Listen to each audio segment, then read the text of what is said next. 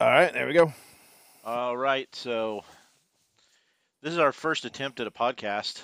We have no idea what we're doing. We're going to try and figure it out. I'm Mine sure we're going to delete this in like a probably. year. My name is Bill, And I'm Daniel. and we both work at the same big tech company, which will remain unnamed just for privacy reasons for the company. And just a disclaimer, we won't talk a lot about tech stuff because, well, we had to sign an NDA working for a tech company, and we can't really talk about tech stuff. Other than just general, very broad strokes. So throw that in there. Um, so a little bit. Let's talk a little bit about ourselves, and this is going to be kind of a interview podcast. Ideally, is what we want to try and do. We want to try and ask questions, questions that we're afraid to ask for a variety of reasons, because we don't want to sound stupid, because we feel ignorant.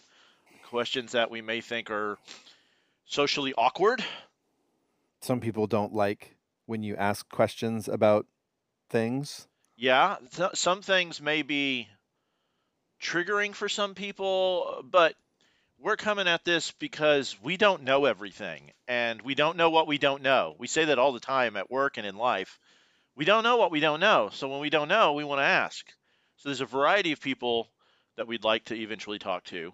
Um, but since this is a question and answer type podcast, we're going to practice on each other. So Daniel, tell me where do you come from? Tell me a little Uh, bit about yourself. I mean, I grew up in Houston. I spent until I graduated from high school. I lived in Houston. Um, did private school all through school. Now, is this a secular private school or a religious No, private it's school? religious private school. It's let's see, it was I forget the first one. Baptist, Episcopalian, and Catholic. So I did the run on Christian denominations there. Yeah, that's so. Did any of those align with your personal faith background growing up, or did you have one? Surprisingly, I was in the Baptist school the longest. That was my elementary and middle school. Surprisingly, they were very secular in the way that they taught religion at that school. I'm sure that the church services were probably different, but like in the school side of things, they were very even-handed in sort of the so it was very much like more history of religion and Okay, learning Bible stories than it was here's what you're supposed to do, kind of thing. it's these are things that happened as opposed to this is what you should believe. Yes, there Is was what I'm very hearing. little belief and more of approaching story like, this is the story of Noah, and it Okay, wasn't like and here's all the other pieces to it. It's just this is the story and this is what it meant, okay. sort of thing. And so private schools are generally a rather affluent thing. Yes. So two parts. The other part of that is, did you do church religion stuff outside of going to school? Hmm. And if so, did that match any of the schools that you went to? Like what No. denominations you So grew up I in? grew up in the Disciples of Christ denomination, which people know as the school that's the TCU is Disciples of Christ Okay. in Texas. So that's what I grew up in. My grandfather was a Disciples minister, Okay. so my mom grew up in that. And that was, and I mean, I at one point when I was in, I guess it was probably like late middle school, high school, when I decided it was time to go back to church because we had stopped for a while. We actually ended up going to the church that my grandfather used to preach at, Okay. which was fun when you go in and everyone goes, "Oh, I know everything about you." Oh You know. yes, yes. I am slightly aware of some of Yes. that, which we'll get into in a little bit. Um, But no, it did not line up with the schools that I went to. that's interesting. So you kind of got the whole religious blender. Um, Yeah. Oh, and so we went to a church up until, oh boy, I really don't remember. It was probably second, third grade, somewhere around there. And then, for reasons that I don't fully understand, we stopped going to church. that It happens to a happens. lot of people. Yeah. And then when I hit sort of freshman year of high school, I think it was the summer before my freshman year of high school.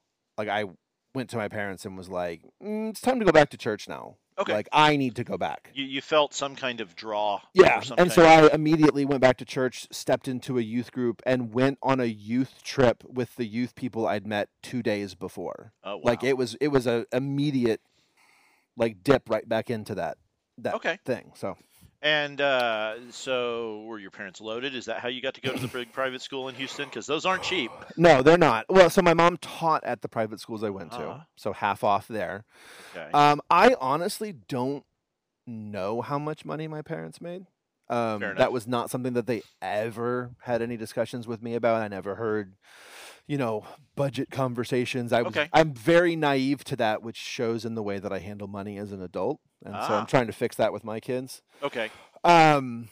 But my dad was a graphic designer for he worked for companies that worked with NASA. So like he did lots of interesting stuff in sort of graphic design of like making posters and making presentation. Like someone would come and go, we need this on a board for a presentation we're doing. He does almost kind of like internal marketing for aerospace. Essentially. Okay. Yeah, that Cool. sort of stuff. Cool. It exposed him to a lot of things, exposed me to a lot of really cool things at NASA that I wouldn't have been exposed to. But, I don't think he was making bank, because I grew up in the Heights in Houston, which now is It's $1 a very million nice area. houses. Yes. When I grew up there, it was We used to avoid the Heights. yeah, we had apartments behind us that were falling apart, and I remember the night that someone broke into a house and crawled under our house, and the police had to stick the dogs Yeah. under the house to get. Like, I mean, it wasn't the greatest place, but 'Cause I grew up outside of Houston, and my family's from Houston for the most part, and my parents are from the Houston area.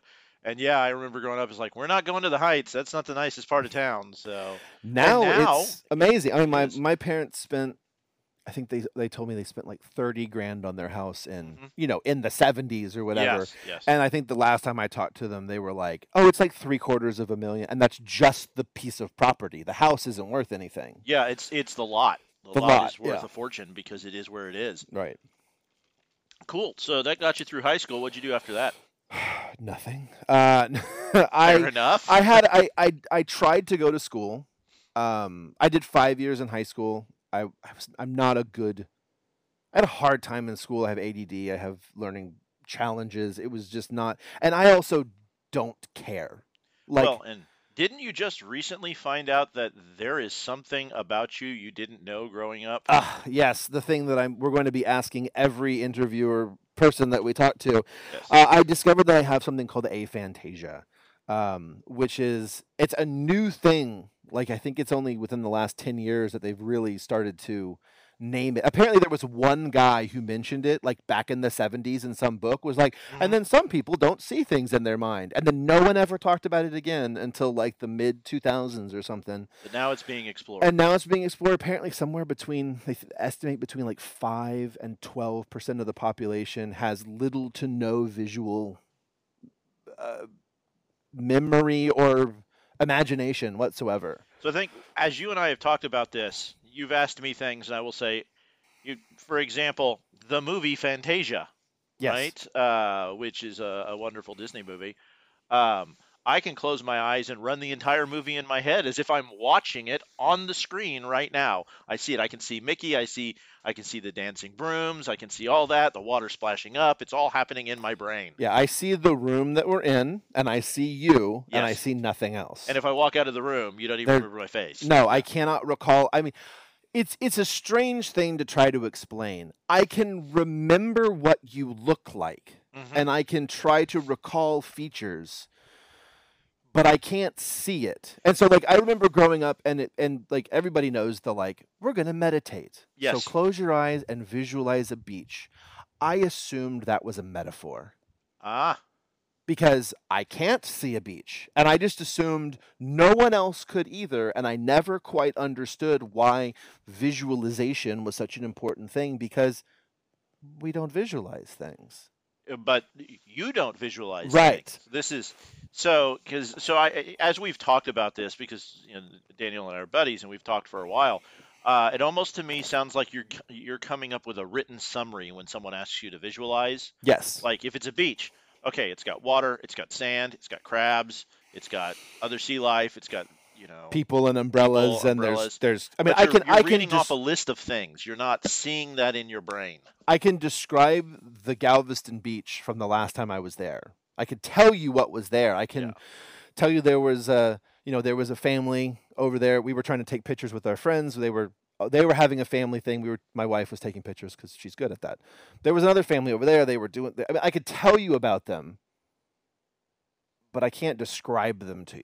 Fair enough. It's strange. And it's still being explored, Mhm. right? So I'll give you the biggest thing that was the fix for me was my wife understanding that when she was asking me to remember a piece of clothing that she'd shown me the day before, that I wasn't trying to be difficult. It wasn't that I didn't remember. It was that I honestly cannot recall it.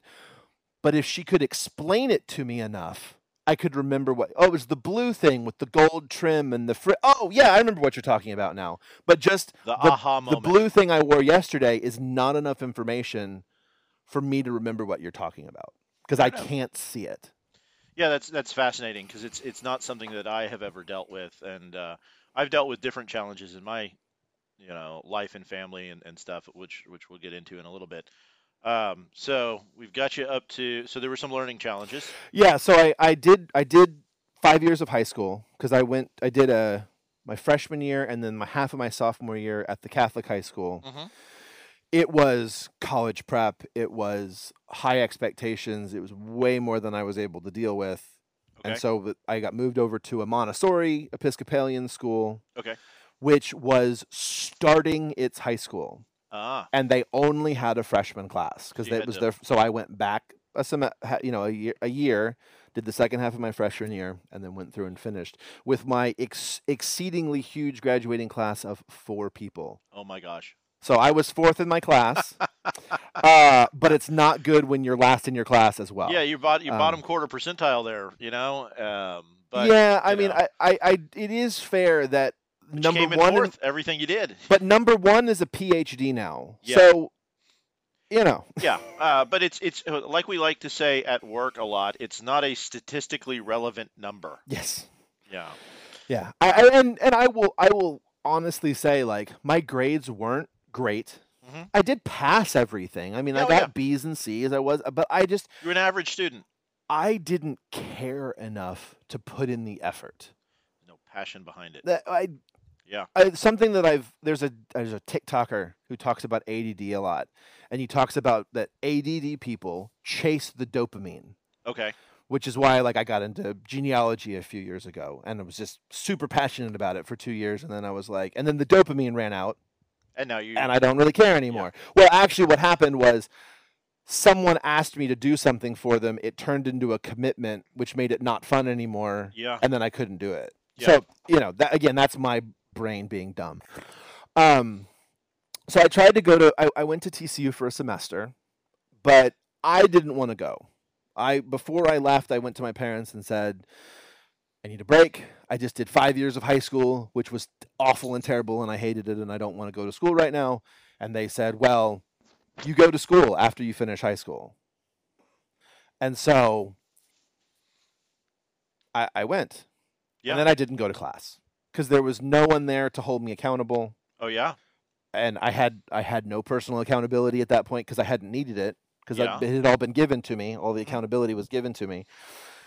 And so I did nothing. I partied for a semester. I needed it. I really did. You needed the break. I needed a break. And Okay. so I didn't go back for the second semester, obviously, because I didn't go to any classes.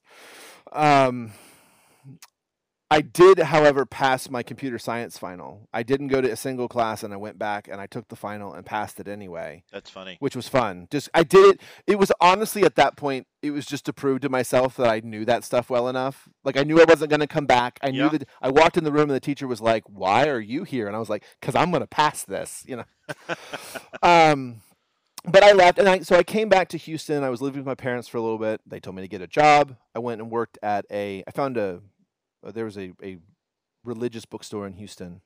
There's a lot of them, but yeah. So I know. I don't want to call anybody out. So, Fair but I enough. went and worked Yeah. there for 6 months. It was okay. It was a bookstore job. Retail. It was retail. The ladies there were very protective of their jobs and like to mess up the work that I did, and it was one of those situations. So I left that job. I went and worked at a comic book store in Houston for 6 months, and then my parents told me I needed to leave, so I went to Dallas to go stay with my aunt.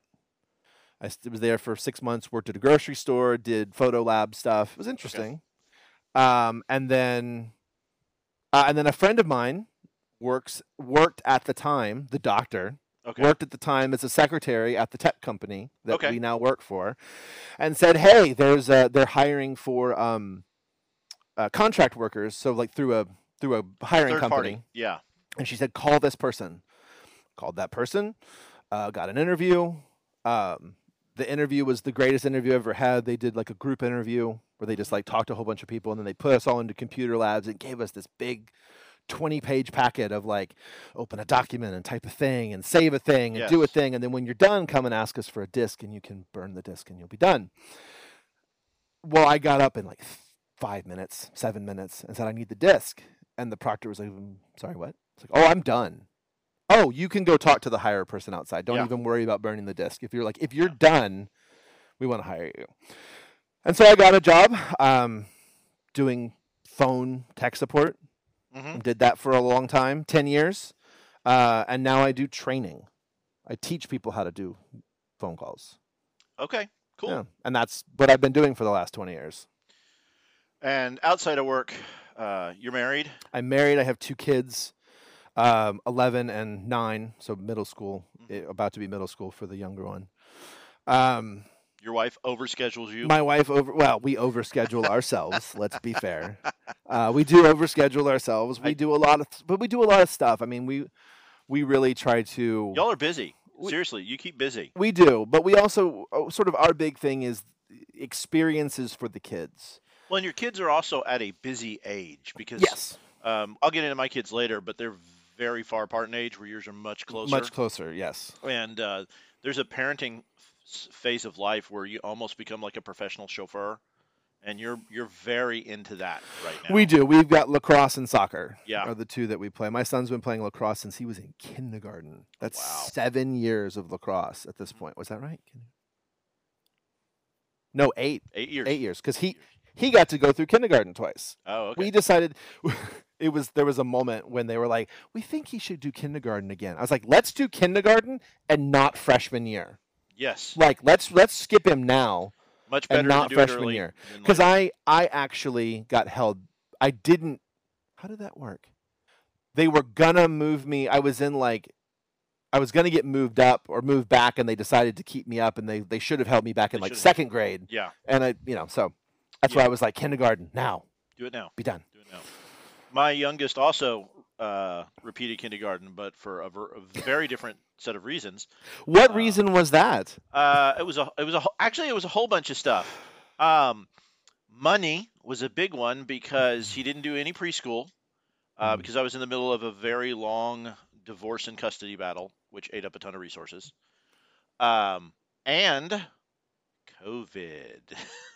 Which we're not going to get into on this one. We're not going to get into, but all I will say is he didn't get out of kindergarten the first year between the hybrid, the number of days they gave them off, how many days they let him out early. He missed a lot of the stand in line, keep your hands to yourself, all that stuff you normally get in preschool. He didn't get, at least not well enough.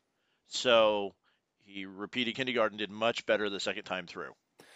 I mean, we saw that now with my kid, my older one, who was just like, I didn't learn the math I needed to learn when we were at home doing virtual. Yeah. And so he's been doing, tutorials with his teacher to fill in that gap. But I think taking a sidebar on that, I think a lot of kids missed a lot of stuff in that 1.5 year, 2 year period. I completely agree. And this is something I am not an expert in and cannot speak to, but I have heard people talk about.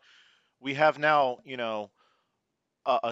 referring to them almost as a lost generation or people who are now like 5 years behind. And I don't understand how 2 years equals 5 years, but I'm not an expert. But it does appear that it significantly impact everybody's learning. Well, because we weren't ready for it. I do remember when. So my mom is an educator. She's also a diagnostician. She went to school and got all those things so she could give people IQ tests diagnostic and tests, all that yeah. kind of stuff. And like, you know, if you have autism and all that, she does a lot of that sort of testing stuff. But I remember, I'm trying to remember where I was going with this now. Oh, that there's a lot of information that's lost just over the summer. In the 3-month Absolutely. break that the kids have, it sets them back, 6 months or whatever. So if you took that 3-month break and turn it into a year and a half, Yeah. maybe it does set you back 5 years. Yeah, because I know that they have talked about, year-round school and things like that. And my younger brother got to experience the year-round school for about 2 or 3 years. Do you like it? We all hated it, only because they did it in elementary and junior high, but not high school in the district that we were in. So it didn't match. So my brother would be off a month when everybody else was working. And then summer would roll around, and my mother worked for the school district, and so she would be off, and I would be off, and my brother's in school. Right. And so, maybe it would have worked if everybody did it, but this is Texas. I also grew up in Houston, and football is king, and football is God, and there is no way we're going to mess with high school football and do this year-round stuff. That just ain't going to happen, much less the rest of the sports. So, it was an experiment. They did it for a few years, and then they stopped. No, I think and we can get into this in a whole nother conversation, but you and I both think there are some potential massive reforms that could be implemented in the education system. I'm kind of ready to burn everything to the ground and start it over. Oh, yeah. Yeah. We'll get into our theory about how when you run for president, at the end of it, they should just shoot you. And then, that's a whole nother. So that's okay. Just so anybody's listening, that's a thing. That's not my theory. That's Daniel's theory, and he's not talking about assassinating presidents. No, it's a voluntary. It's a voluntary service. Thing, and when you're done, you run for a lot longer, and when you're done, you just check out. You just check out so that you don't have to owe anybody anything. That's really what it is. We may talk about that. I don't know. I don't really want to talk to the Secret Service. So I am in no way encouraging anyone to cause any sort of harm to anyone. This would be a self-checkout situation. And we're also talking about crazy political reform if you can wave a magic wand. Absolutely. We're not talking about anything else. So just want to be clear about that. You're too paranoid. No one's going to listen to this. I don't think no one's ever going to listen to this except, the NSA flags everything ever put out. I am not a conspiracy theorist. Too many things have come true. I am more of a conspiracy theorist now. And that's growing up with a dad with a file cabinet full of UFO materials. Which is fascinating. We'll get into all that stuff a little bit more. But more things have come true recently. Well, that's what I meant. I mean, what is the meme? And I'm in no way, shape, or form endorsing Alex Jones here. But, what is the meme that popped out a couple of years ago? Where are we on the Alex Jones is right chart? Yeah. And granted, he's made some major mistakes. Absolutely. He's also been right about some stuff. He has. So it's Nostradamus. He's right about some stuff and he's wrong about some stuff. But the stuff he's right about is. And sometimes when you say something early on, in hindsight, it fits too. There's that aspect of prophecy. And if you just say like the government's corrupt and they're going to do something bad, at some point you're going to be right. Absolutely. But, he has been right about some stuff. Well, and talking about, I'm pulling this up now just so I the can UFO remember stuff. the name. Well, but I was just telling you about that YouTube video I watched yesterday by the guy, and his name is, I'm going to find this because I want to give him credit for it. His first name is Tom, and I cannot remember his last name. Tom Scott. So he's a huge channel. Tom Scott YouTube channel. Go check out his channel. Everyone watches his channel. I have never watched his channel. He's amazing. I love Tom Scott. But he sort of did a video, his last post from when we're recording this, was just sort of like looking at where AI is going and comparing it to where Napster, and wondering like if the sigmoid curve that comes off of these two is like how Napster became Spotify with a lot of stuff in between. So where is AI, and where is the AI going? And you and I have very different philosophies on AI. You like it, you're interested in it. I want to burn it to the ground now before it can develop like thinking skills and destroy us. And I think that has a lot. I grew up with Terminator, so I grew up with Terminator as well. That's also something we should point out. You are much younger than me by 5 years. Are you going to call me that word again? Yeah. Am I going to have to stab you on the first podcast? So there are some people who define millennial I'm going to punch you right now. as your generation. No. We have found a different term. Oh, do you remember what it was called? Zennial. Zennial. I'm Zennial. happy. I will take that one. Yeah, Zennial. I came on the tail end of Gen X. In fact, I've had some people tell me I'm a Zennial, depending on how it's defined. But we're 5 years apart in age. Yeah. You know, I am a Star Wars baby. I was born about the time Star Wars came out. You were born about 5 years later. So you were born in the 80s. I was born Return of the Jedi. Yeah. May of 83. So you caught the tail end. I caught the tail end of Star Wars. I was born in May of 78. So there you go. We're almost exactly 5 years apart. But it's fascinating as we've talked, some of the differences that we've run into. Your parents didn't let you watch TV growing up. We'll get into that. And the only reason I bring that up is the TV was always on at my house. So it's a very different background. The TV was only on Saturday mornings for cartoons. And then like sometimes in the evening, but only on the weekends, never during the week. Yeah. Again, my mom was a teacher. She had teacher theories on things. Absolutely. And my parents, we walked in and we turned on the lights and flicked on the TV, and it was just on, whether we were watching it or not. So you said you grew up in Houston. Yes. So okay. So thank you for the intro. I was born and raised in Houston, Texas, H-Town, which. Now, I grew up in downtown. You did not grow up in Houston. Where did you live? Okay, so, yes, where I grew up is now considered Houston proper. Yes. But when I was a kid, it was the boonies. I grew up in Cypress, specifically the Cy-Fair School District, which is over by Jones Road and Highway 6 and Highway 290 and Northwest Houston, just outside of town. And growing up, we really didn't go inside the 610 loop. And for those who don't know, Houston has several loops around it. The 610 is kind of the famous one because it's the first one. And we didn't go into the 610 loop unless there was a reason. If we were going to the rodeo, or if we were going to something in the Astrodome or downtown for some kind of big event, we'd go into town. But we didn't need to. Houston is massive. And a lot of people don't realize it's one of the biggest cities in the United States and has been for a long time and just keeps getting bigger. But my neighborhood growing up, it was a little neighborhood. And then on the other side of the street, so where I grew up, there was the street and it was the edge of the neighborhood. So there were houses across the street from me. And then behind those houses was a giant pasture with cows in it and woods and stuff to go mess around and do. And then just past us as you drove, if you were leaving Houston, if you got on I-10 and headed out, you'd run into all the rice paddies. A lot of people don't realize that one of the biggest cash crops along the Gulf Coast region is rice.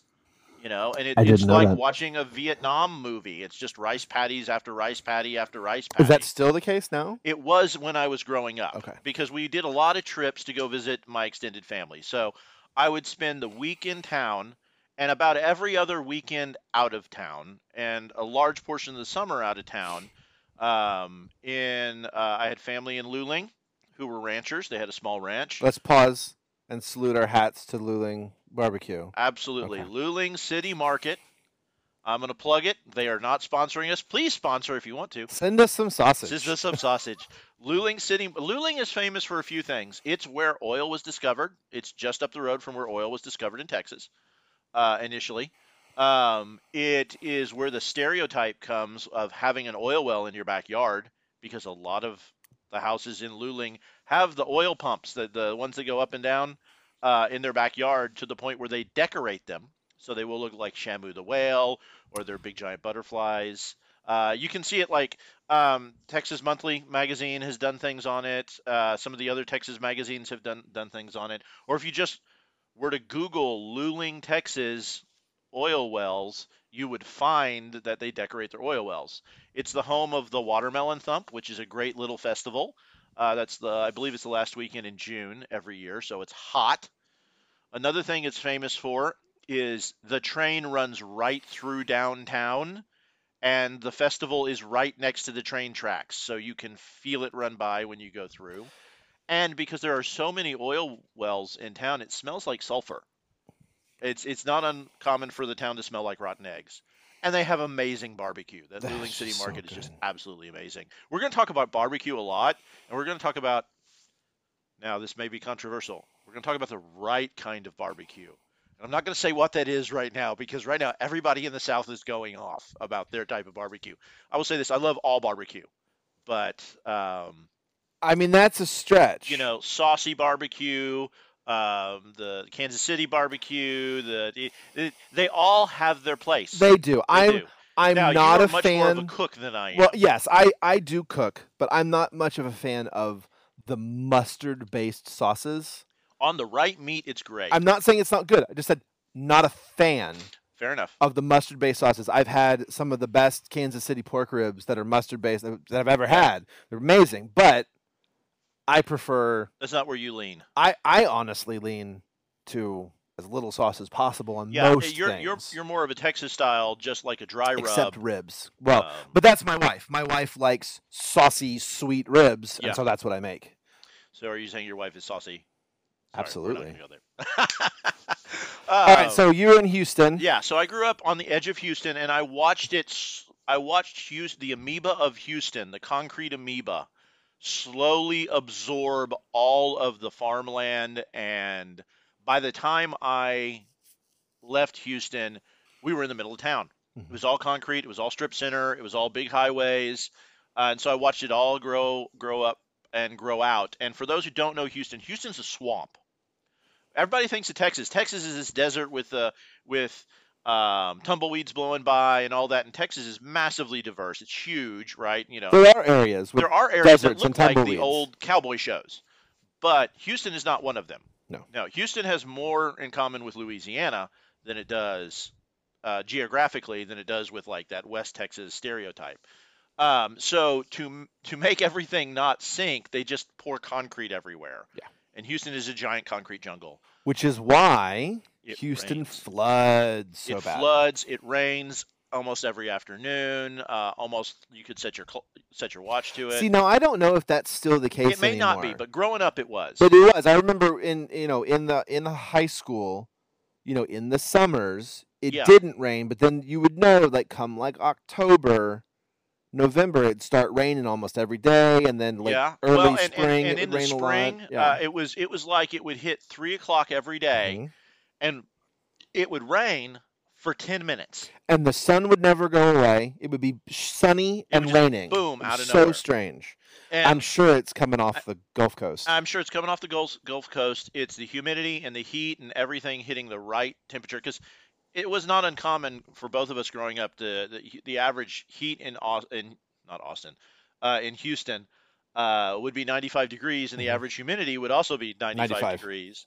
We used to joke that you'd take a shower and get cleaned up and walk out to the mailbox at the end of your driveway, and by the time you got it back in, you needed another shower. You were so sticky. Well, it was you would shower and get dressed for school, and then the walk from the door to the car, Yeah, you were you were soaked. sweating. Yeah, Yeah.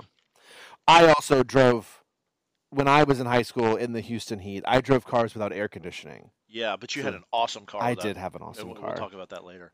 I miss my It's just car. an amazing thing.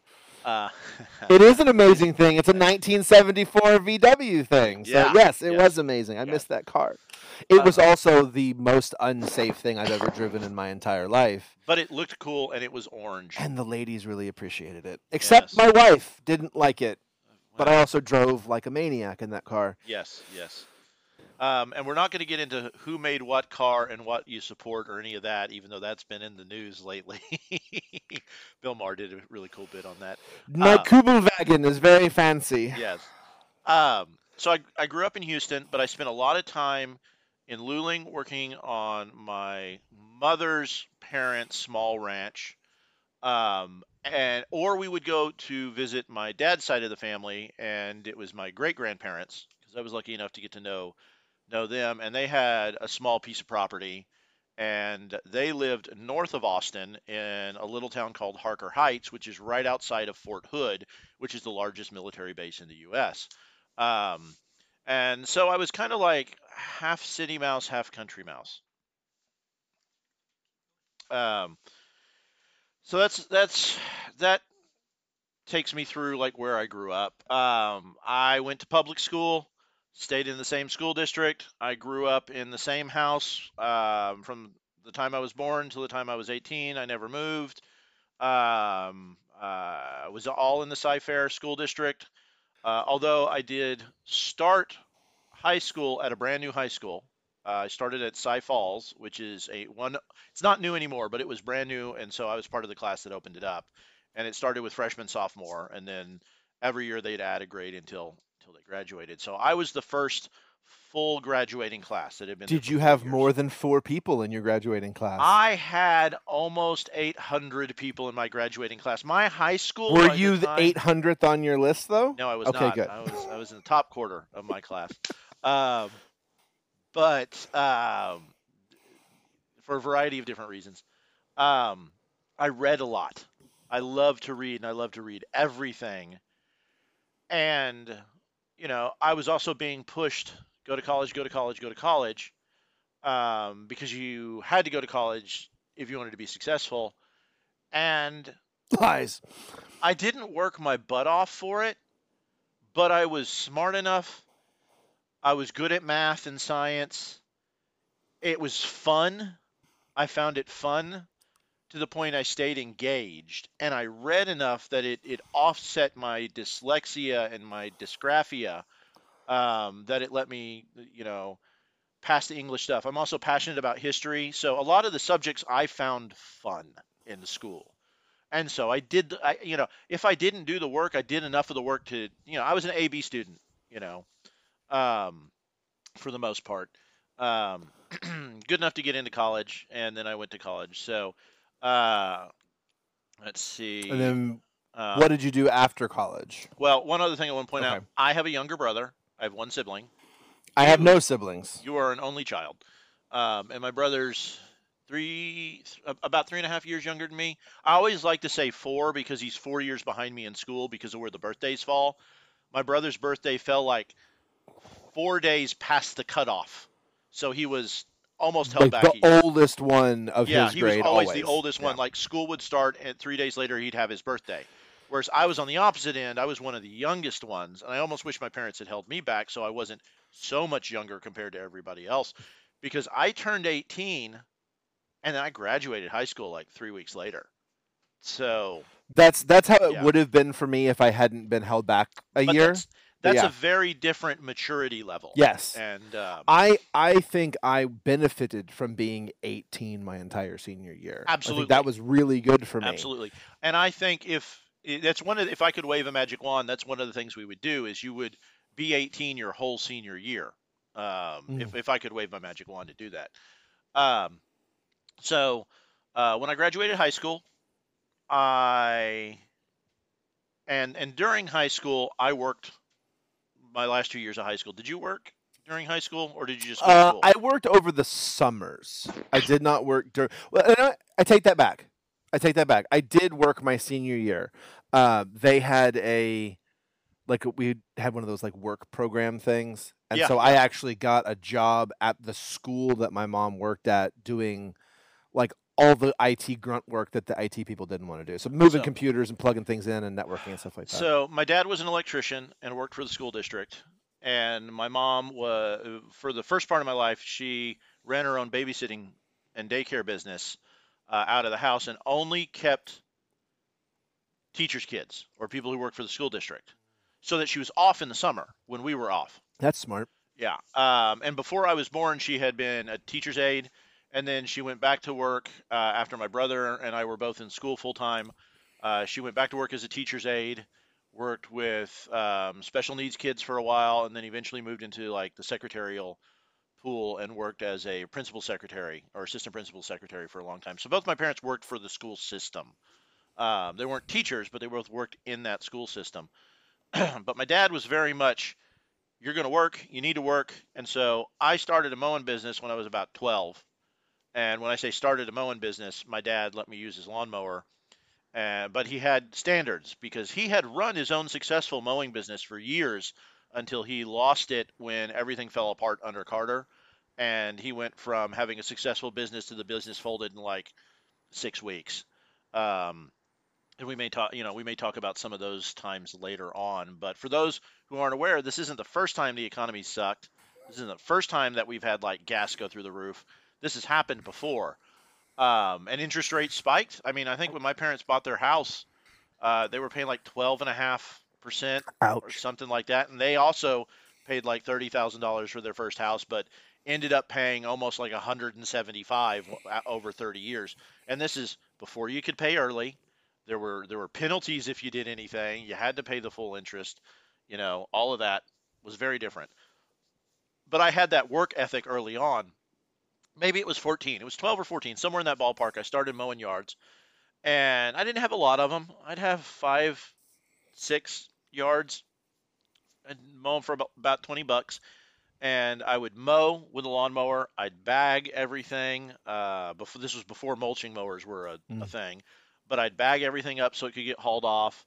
I would edge with a gas-powered edger, not a weed whacker or weed eater. I'd weed eat everything. Um, Now I'm gonna ask you a question. okay. Your gas powered edger, was it a like push like a lawnmower with a thing that like you would lower down into the? Yes, it was Yeah. a Okay. three. It was a three-wheeled Hmm. edger with a giant spinning vertical Yeah, it blade. was a death It was machine. a death machine. I love them. They give the crispest They edges do. ever. My dad had I one. have an electric one now, and it's not as good as Mm-mm. that old gas. And we still have a couple of the old gas-powered ones that my dad has managed to keep running. The thing I loved about that one is that if you put it down and you like, I mean, boy, it would throw so many sparks Oh if you yeah, touched the. I mean I mean, it's but that would put this the deepest, it's a nice, cleanest deep, line. clean line Whew. cut. Absolutely.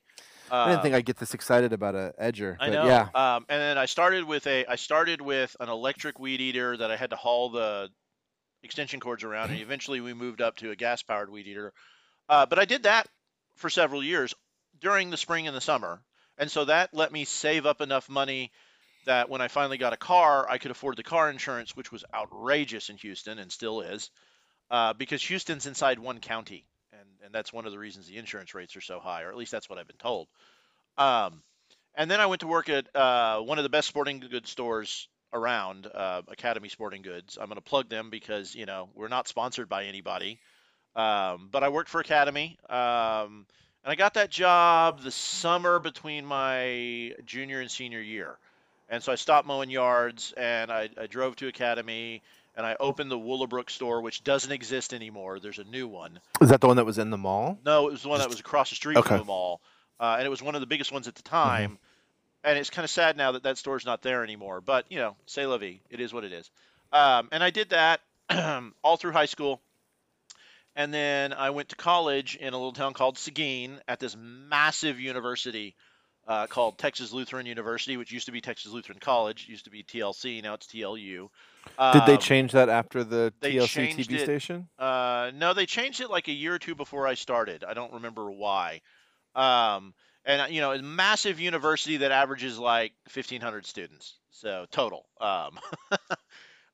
Which So huge. huge, huge university. And one of the reasons I did that is I went to a monstrous high school where I was just a number, and I wanted to go to college if I was going to go to college, someplace I wasn't just a number, and get a little bit more of that small feel. And it was close to my family, or my extended family. My aunt lived in Gonzales, which is east of Seguin, which is where Texas Lutheran is. And my grandparents lived in Luling, which was also just about 10 minutes up the road. And it's just outside of San Antonio. It's just east of San Antonio. And we have an interesting connection there in that I actually went to college with your wife, but she and I didn't really know each other, Yeah, I even think though she and I have she the would same friends. she would have been a freshman the year that Year I you was were a a senior. senior. Yeah.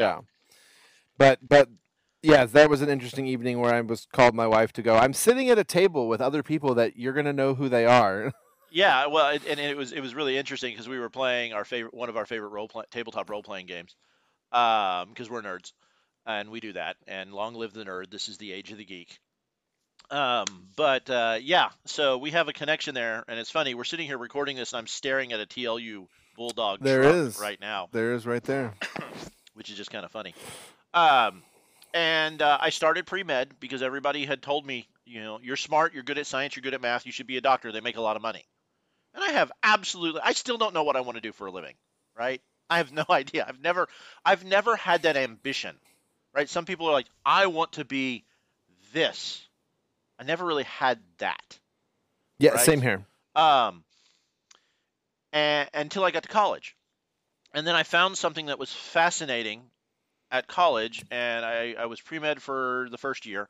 But Texas Lutheran is a religious school. It's in the name. It's a Lutheran school, ELCA Lutheran, and we'll talk about the different flavors later on. Um, but you have to take Intro to Theology, and you had to take one other religious class to graduate. Everybody had to take two. And I was fascinated by my Intro to Theology class, and it filled a space that I was asking questions about because I grew up kind of religiously mixed. I like to say I'm a religious mutt because I got a little bit of this and a little bit of that. My dad was raised Methodist and Southern Baptist. His mom was a Methodist. His dad was a Southern Baptist, or vice versa. I don't remember. But he grew up going to both. My mom was raised Presbyterian, so I would go to the Presbyterian church when we visited her parents. We went to Methodist church for a long time just because occasionally we'd go to the Baptist church, so I heard all kinds of different stuff. And then we got busy. I played soccer. My brother played soccer and baseball, and we started doing all that stuff. My mom was a baseball player or a softball player and a volleyball player, and so about the time I started junior high, my parents really got back into fast pitch softball, like the competitive leagues outside of school, and there were several teams in town, and so we would spend a lot of like our summers and stuff and weekends. We would when we weren't when we weren't going and doing stuff at the ranch or the farm, we would go watch softball tournaments. So we were always bouncing around, doing that kind of stuff. Anyway, I ended up there, and right before I graduated high school, like a quarter of the way through my senior year, we got invited to go to a Lutheran church in Tomball, Texas, which is now like almost part of Houston, and it used to be out in the boonies. Like it used to be a 25-minute drive to get to Tomball, but now it's like all the same thing.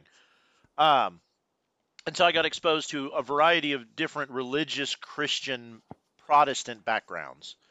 Um, and yeah, I was really fascinated by that. So I switched my major to compare religious background with like a focus in comparative religions, with like a minor in philosophy and a minor in history, which that's a very, very marketable degree. I'm being extremely sarcastic right now. Only slightly more marketable than a theater or an art degree. But, and shout out to all those theater people. You work your butts off. You do, but it takes a passion to do it. One of my best friends was a theater major. Um, so after that, I also got married my senior year, halfway through my senior year in '99, to the woman that I had dated pretty much all through high school, was basically the first girl I ever dated with any kind of seriousness.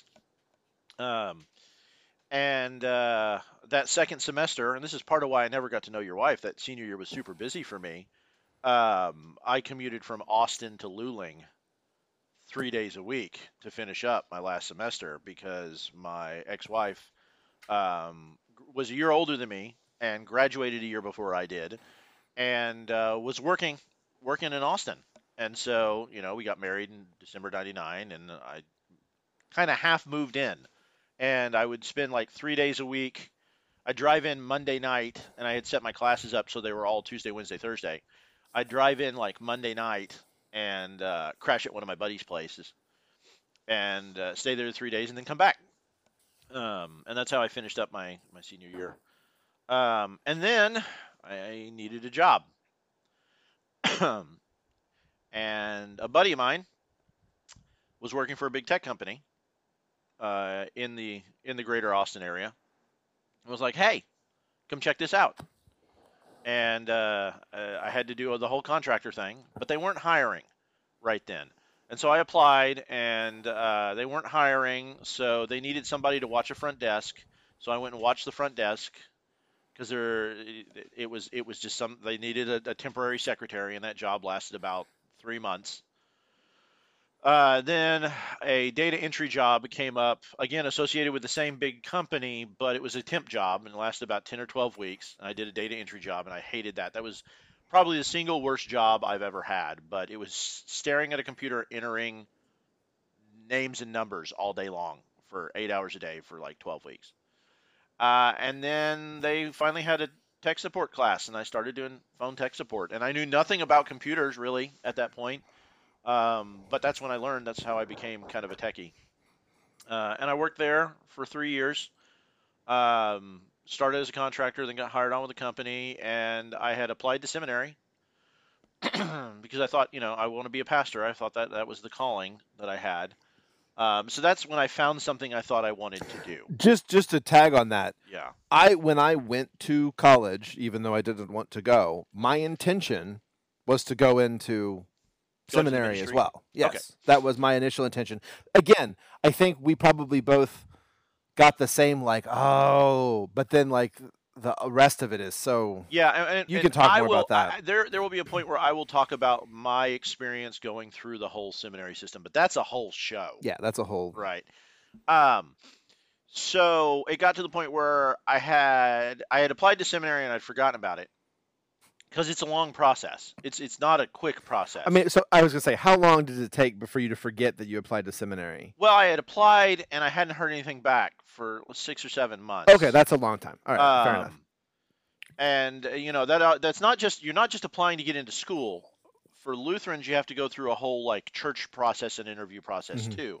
And I had done both. And I had the opportunity for a promotion at work. And that same day I got home and I had acceptance letter in the mail. And so my ex-wife and I sat down and we talked because it was going to be a big move because I had applied to Gettysburg Seminary, which is still there, but is now part of a bigger seminary system. It merged with the Pittsburgh Seminary. And I have my own issues with that. But it's still there. There's still a seminary in Gettysburg. It's just part of a larger organization. We talked it out. The economy was not going, the economy had tanked. This would have been about 2002. And my ex-wife at the time was working. She wanted to get into the hospitality industry, and her original goal was to like manage hotels and high-end hotels and do that kind of stuff. It's a good gig if you can get it. And it wasn't going anywhere. In fact, she was working in a call center booking stuff for people and had gotten a couple of promotions and didn't get laid off, but got pushed back because they had to like shrink back. So we both decided we weren't going anywhere. And if we were going to do it, we were going to do it. So I went to seminary, and I spent 5 years going through seminary. It's normally a 4-year program, but But you're of the way the dumb and it took you finances 5 were- years? No. No, because of the way the finances and stuff worked, I was trying not to borrow a lot of money. I ended up borrowing more money than I ever should have, but I was going to go part-time the first 2 years Mm. and then go full-time. So It just took you an extra. yeah. So instead of doing a full load the first year, I had to make some up. So, and there's some other stuff that happened with there. So I did 3 academic years and 2 years in the field, actually doing pastoral work, doing the whole minister thing. And we'll take an episode. You have some great stories that we'll have to go I over. also got to do the single most rewarding thing I did in the entire thing was my chaplaincy rotation. Yeah. Which was a 10-week rotation working for a level 4 trauma center as a chaplain. And a chaplain is not a minister. For those people who aren't religious, chaplains and pastors and priests and rabbis, whereas pastors, priests, and rabbis can do things that chaplains do, and a lot of them do, a chaplain is not a specifically religious thing. In fact, there was someone who went through the chaplaincy program with me who was an atheist. Because chaplaincy is very much about being with someone in a moment of crisis. My grandfather, my dad's dad, who we'll talk about, he was big into camping and all that. He did a lot of stuff with things like YMCA and all that. But he was a chaplain in the Navy during World War II, and he went to the Pacific as a chaplain. Yeah. So he got trained to do all that same kind of Same kind And of stuff. I want to throw a caveat out here that I am not going to talk about my ex-wife's medical stuff other than to say that she needed a medical procedure done in 2007 when I was waiting to be placed in a full-time church. Mm. So and she had gone from being in the hospitality stuff to becoming a school teacher during this time. She went and got her master's degree. She was very successful. Worked her butt off to do all that while I was up there. But a procedure needed to be done. But yeah, she No needed big deal. some major medical thing. Yeah. And she couldn't go back to school. She couldn't fulfill her school contract because of what needed to be done. Right. And I wasn't going to have work for 6 months or medical insurance. And I went, crap. And I went to the church and I was like, really? You're going to leave me hanging? And they basically were like, yeah, deal with it. So I moved us back into the corporate world and moved us from Indiana, where we were living in Indiana, right at the bottom of Lake Michigan, in a beautiful town. If you ever get to go visit in the summertime, not winter, summertime, LaPorte, Indiana. I was privileged enough to work at the church, the Lutheran Church in LaPorte, Indiana. Gorgeous town, right on the, there's beaches, all kinds of stuff on Lake Michigan in the summertime. It's horrible in the winter because they have like seasons there.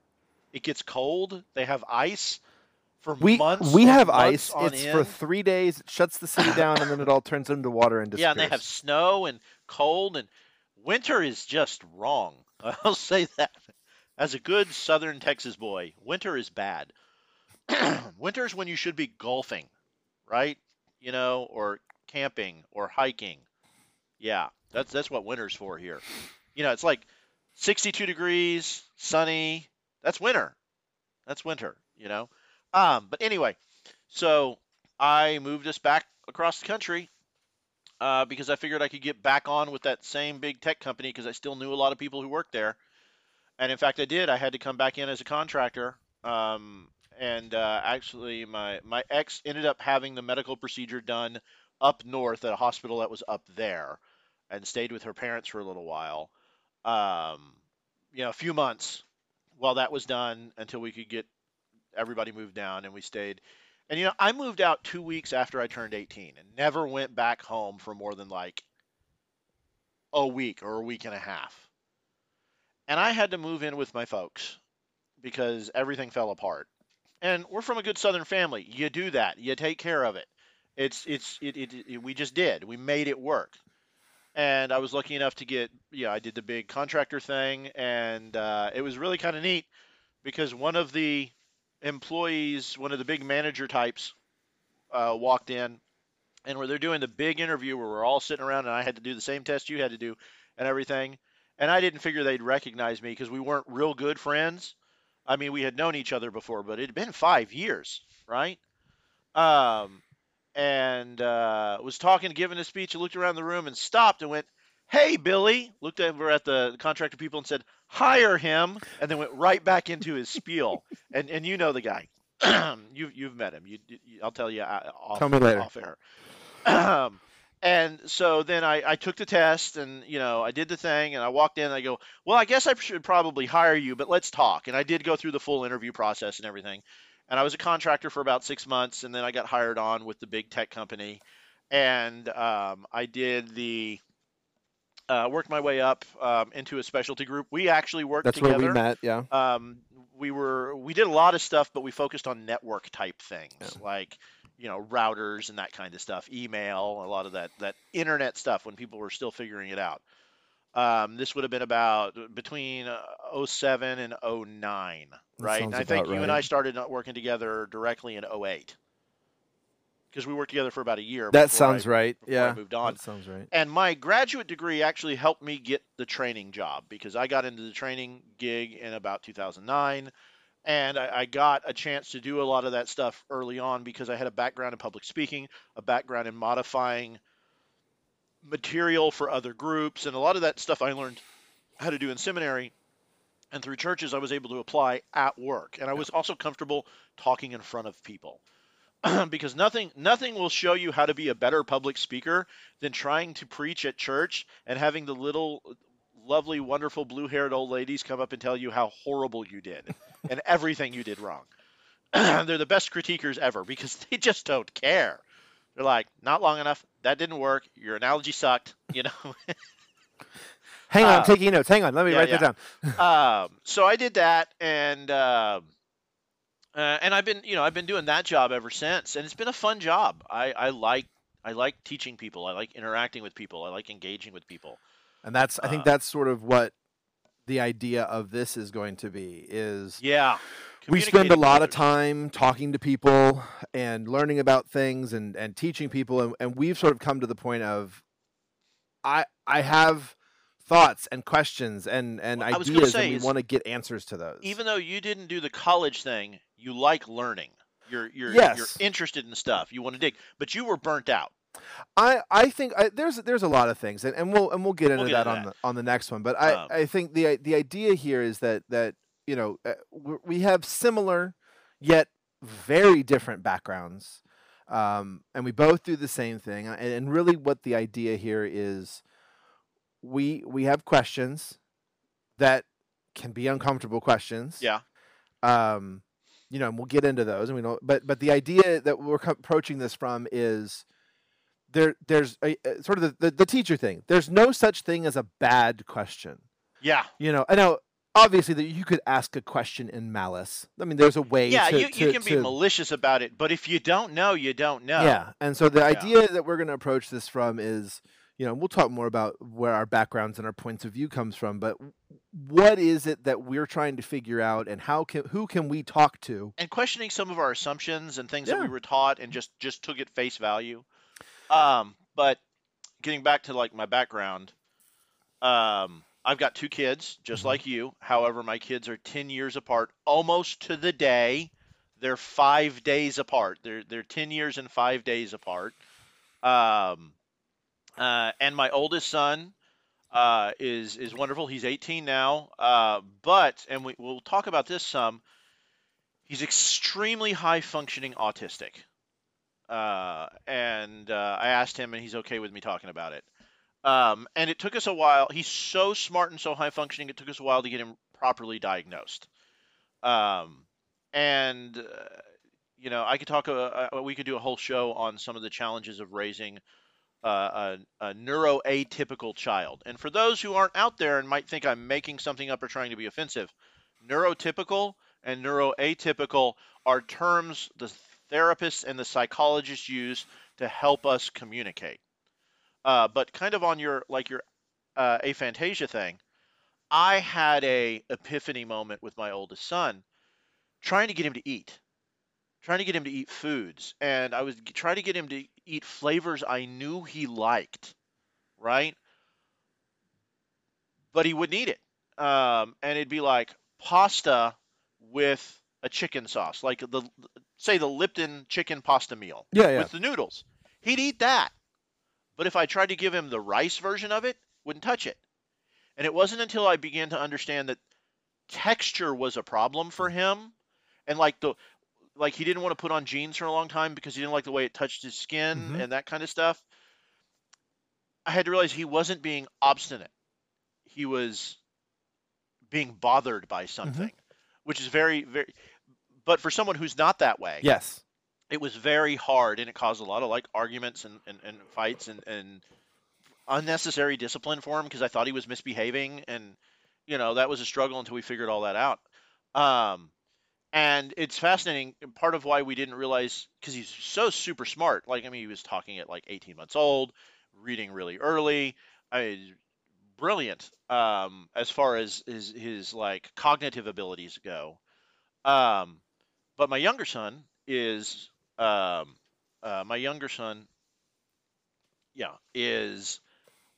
Completely neurotypical, right dead center in the middle. And so if we'd had them in the reverse order, if my youngest son had come first and then we had my oldest son, I think we would have figured it out earlier. Yeah. And I'll tell you what it is my older son didn't know what to do with an action figure. He couldn't play imaginatively. Whereas my youngest son, He-Man is attacking Godzilla, and Voltron is coming in to save them, and the big, giant, epic things, right? Whereas my older son wanted toys where he could build with, and almost had a photographic memory early on. Like, I remember he came down at like 3.5 to visit my parents and built a scale model of the home we were living in out of Lincoln Logs from Yeah. memory. So very spatially aware. He'd see an airplane, so he'd cut and build one out of foam board and it'd fly just freehand. So a lot of spatial stuff. Um, and we found ways to connect and we found ways to do that. But there's been a lot of challenges. I'm also a single parent. I mentioned, I went through a very long divorce and custody thing, and I have my kids the majority of the time. And that's as far as I will get into that. My ex-wife is a wonderful person, and And that's all we're going to say about that. Well, she's a wonderful person, and she's a wonderful mother, and that's all we're going to say about it. We're just going to leave that. Not, that doesn't need but to. I'm just not going to talk about it. So if y'all have questions, don't ask. I won't talk about it because of privacy reasons. Absolutely. So, go ahead. Yeah. So we're going to go ahead and that's me. Yeah. Let's go ahead and wrap this one up. Okay. And then I think our next one, we're going to get into some of the things that we're interested in. Yeah. And I'm just going to tease the word ancient civilizations, and we'll get into that. Aliens, UFOs, cryptid, ancient civilizations, cooking, all sorts of stuff. Political reform.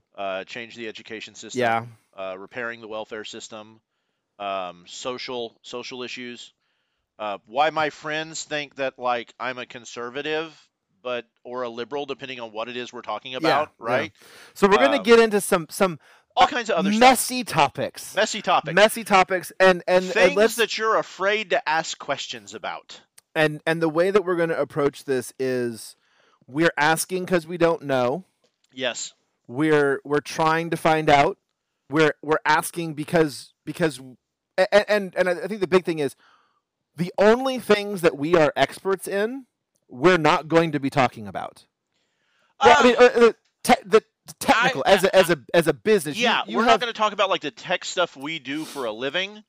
And whereas, I'm not an expert. We may dive into some of the religious stuff. Yeah. And I'm not an expert, but I know a lot more, and I actually have a background in it. I actually have a actual. But I think the assumption that we should be laying on this is we don't know. We don't know anything that we're talking about. That's why we're a couple of idiots who are asking questions, and we want to find out more. So we want to find people to talk to who are experts in the field, and ask them questions. So that's us. I'm Bill. I'm Daniel. And it's nice to meet y'all.